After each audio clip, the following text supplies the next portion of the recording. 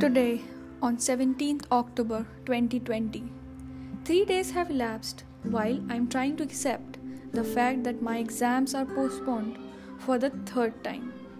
We say it or not, but at this stage, every CA student is a bit anxious about the future, and so am I.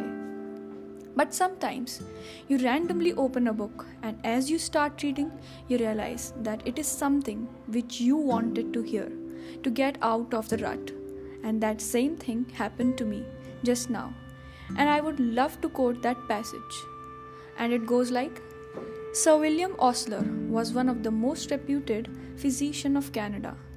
As a student, his mind remained torn with anxieties and doubts about success in life. But a single statement which he happened to come upon quite accidentally changed the course of his life completely.